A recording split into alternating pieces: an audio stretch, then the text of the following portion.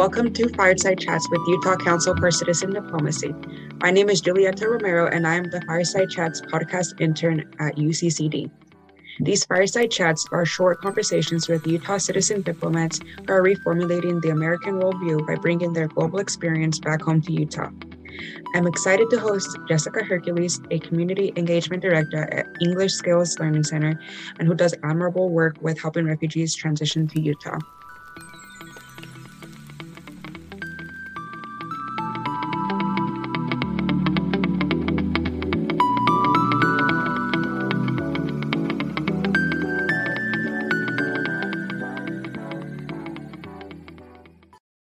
Hi, Jessica, and thank you for joining us. Hi, thanks for having me on. Alrighty, so to start off this episode, I wanted to ask you, what constitutes someone as a refugee? Yeah, so it seems like it could be a really straightforward answer, but there are a lot of acceptable definitions. The official definition is a person who is fleeing their country of origin for fear of persecution or because of persecution based on their race, religion, nationality, or if they're a member of a specific social or political group. So official refugee status is granted by the UNHCR, or United Nations High Commissioner for Refugees. But there are other people who may also be considered refugees, but don't follow that specific pathway. Alrighty, so you kind of did touch on this, but are there any communities today that are not considered refugees in our society, but they should be given their circumstances? Sure. So people flee to another country, whether it's near their country of origin or come to the United States for various reasons. And many people do have a fear of persecution, and that definition that I gave you a moment ago, but might not be granted that official designation of refugee from the UNHCR. But certainly those who are seeking asylum in another country would be considered refugees, and others. You know, there are so many pathways to find oneself in another country. But really fleeing for any reason of fear really would constitute someone as being considered a refugee without the official designation from the government. Yeah, so for example, I know climate refugees don't necessarily have legal status. So what do you see like happening with that in the future? Yeah, I imagine that the official definition of refugee that is designated by UNHCR might go through some shifts and changes. But I think for just members of the community, recognizing that if someone's fleeing their home because it's not a safe place, they are a refugee. And then, so what are some of the most prominent challenges that refugees face when integrating with their host communities? Yeah, so if you think about all the complications that just come with being an adult in a community that's familiar to you, those are difficult to manage.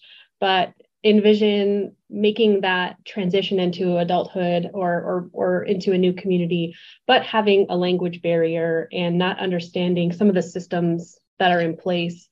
Many people come without a foundation in literacy before coming to the United States.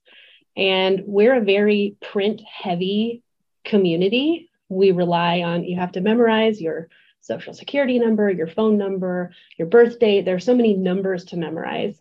So just having a basic sense of numeracy and a foundation in literacy is a really important step. And a lot of people don't come with that. And then not to mention the language barrier on top of that. And some of the things that make a community different, like even just how to pay for your parking ticket in a parking garage and get out of the parking garage. That's different across different countries. And so people navigating those kinds of things too. It's all new, and there are all kinds of challenges associated, as you can imagine. So now that you've like listed some of the challenges they may face, what kind of work is being done with organizations like yours and others to help make the transition smoother for them? Yeah, so there, luckily, and as you know, so many wonderful organizations in our community that are helping with that transition. The place that the English Skills Learning Center holds is in helping people gain the language skills to be able to navigate their everyday, and then also make steps to progress into their goals, whatever they might be. So our English classes that we offer are free in the community, and we offer them out in places where people live, like libraries, elementary schools, and along transit routes that are easily accessible.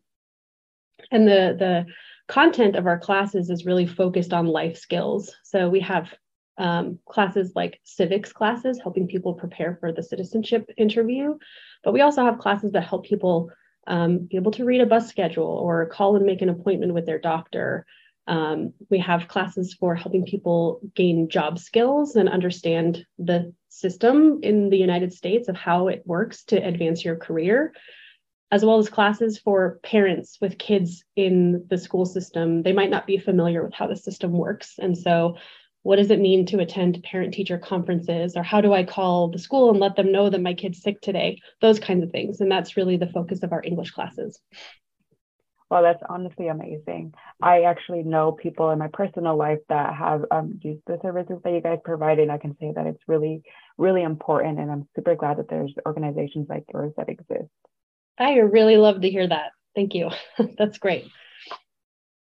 Are there certain communities that struggle with integrating to their host communities more than others? And if so, why do you think that is? Yeah, and this is complicated because everyone comes with their own background, and those backgrounds help them kind of build themselves in a new community. I kind of touched on this a little bit earlier, but I think one of the greatest struggles that people might face that might set them apart a little bit is those who haven't had an opportunity to experience formal education before coming to the United States, because as I mentioned, we're so print heavy and print reliant in our everyday interactions that really poses a challenge for people who are learning literacy and a new language for the first time at the same time. What does the refugee community look like here in Utah as far as where are most of these people coming from? And then what would you say they bring as far as skills or culture to our state of Utah? Wow, that's a big question. The refugee community in Utah is always shifting. And as the world goes through different conflicts internationally, we kind of see people from different parts of the world coming to Utah. And every time we get a new influx of individuals coming from different countries, our community changes a little bit, which is great. And that is a really foundational part of our organization, that we see that our existing community members are more settled community members, and then newcomers work together to create that new community. But some of the attributes that I've seen come from newcomers to Utah, the biggest one I can think of is resilience. If you think about what it takes to kind of pack up your life and find yourself in a new place, you have to be resilient to be able to navigate that. And that is a huge thing that I see in people. They might have experienced some severe trauma, learning a new language, all those things that I mentioned before, and then still do all the same things that the rest of us are doing with our feet under us. And that requires resilience. And that's probably the number one thing. But on a less serious note, the food scene in Utah has changed a lot. And that's something that I love a lot, is to be able to, bump around the valley and try Ethiopian food and try Somali food and try foods from places that I might not otherwise ever get to experience. And so on a lighter note, that's something that people bring. But that speaks to an entrepreneurial spirit too, that a lot of refugees bring too. Oftentimes in their home communities, they were farmers or selling things that they created, and they really bring that entrepreneurial spirit with them to their new community. And that's been a great thing to see build. Yeah, I love that you mentioned food too, because I feel like it's one of the easiest ways to connect with another person's culture. And maybe you don't speak the same language, but I think you guys can share the love of that food with each other. And I think that's a beautiful thing. So I'm glad that you highlighted that. So with that being said, what can all of us do to help create a more welcoming and understanding community for those who come to Utah on refugee status? So I think one of the easiest things that someone can do is just learn about the process that someone goes through as a refugee, starting from the vetting process and to 18 months later being resettled in another country. The United States takes less than 1% of the world's refugees. And I think a lot of people don't know that. And so there are just some facts and things that I think people can learn on their own with just a little bit of research to learn a little bit more about the process. But in terms of making our community a more welcoming place, getting to know people, as you mentioned, sharing food with somebody, that's a great way to get to know somebody quickly. In a more official standpoint, people can volunteer with an organization in the community that's providing services to people who come to Utah with refugee status. You can teach English classes. You can become a family mentor. You can sign up to help set up an apartment for someone who's a newcomer. There are lots of ways that people can create a more welcoming community with physical needs, but also just by saying hello to someone that's new in your community and get to know them is huge. A little plug for what we do at the English Skills Learning Center, though, we provide some workshops helping people communicate across a language barrier with a few tips for simplifying language. We also have some workshops that focus on trauma-informed practices for people who are working with adults who are learning language. And those are things that we offer for the community in order to make our community a more welcoming place. And that's really our goal as an organization, to build a community where all voices are celebrated. That's awesome. And I definitely agree with everything that you said. And I feel like it doesn't just apply to refugees, to immigrants as well who don't come to the United States or to Utah on refugee status, and even just to people from different states coming to Utah, just to create a more positive and welcoming environment. So thank you so much for all that information. Yeah, absolutely.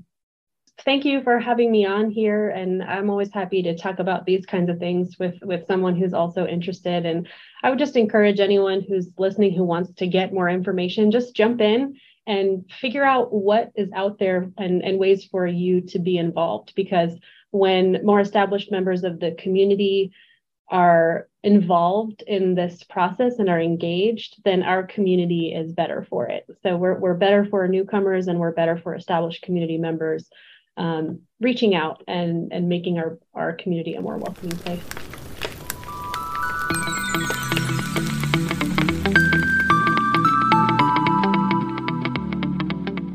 So that's it for today. Thank you for listening. To learn more about today's guest and our fireside chats, check out our website, utah.diplomacy.org, as well as explore our website to learn more about how to get involved with diplomacy in Utah, one handshake at a time. All right.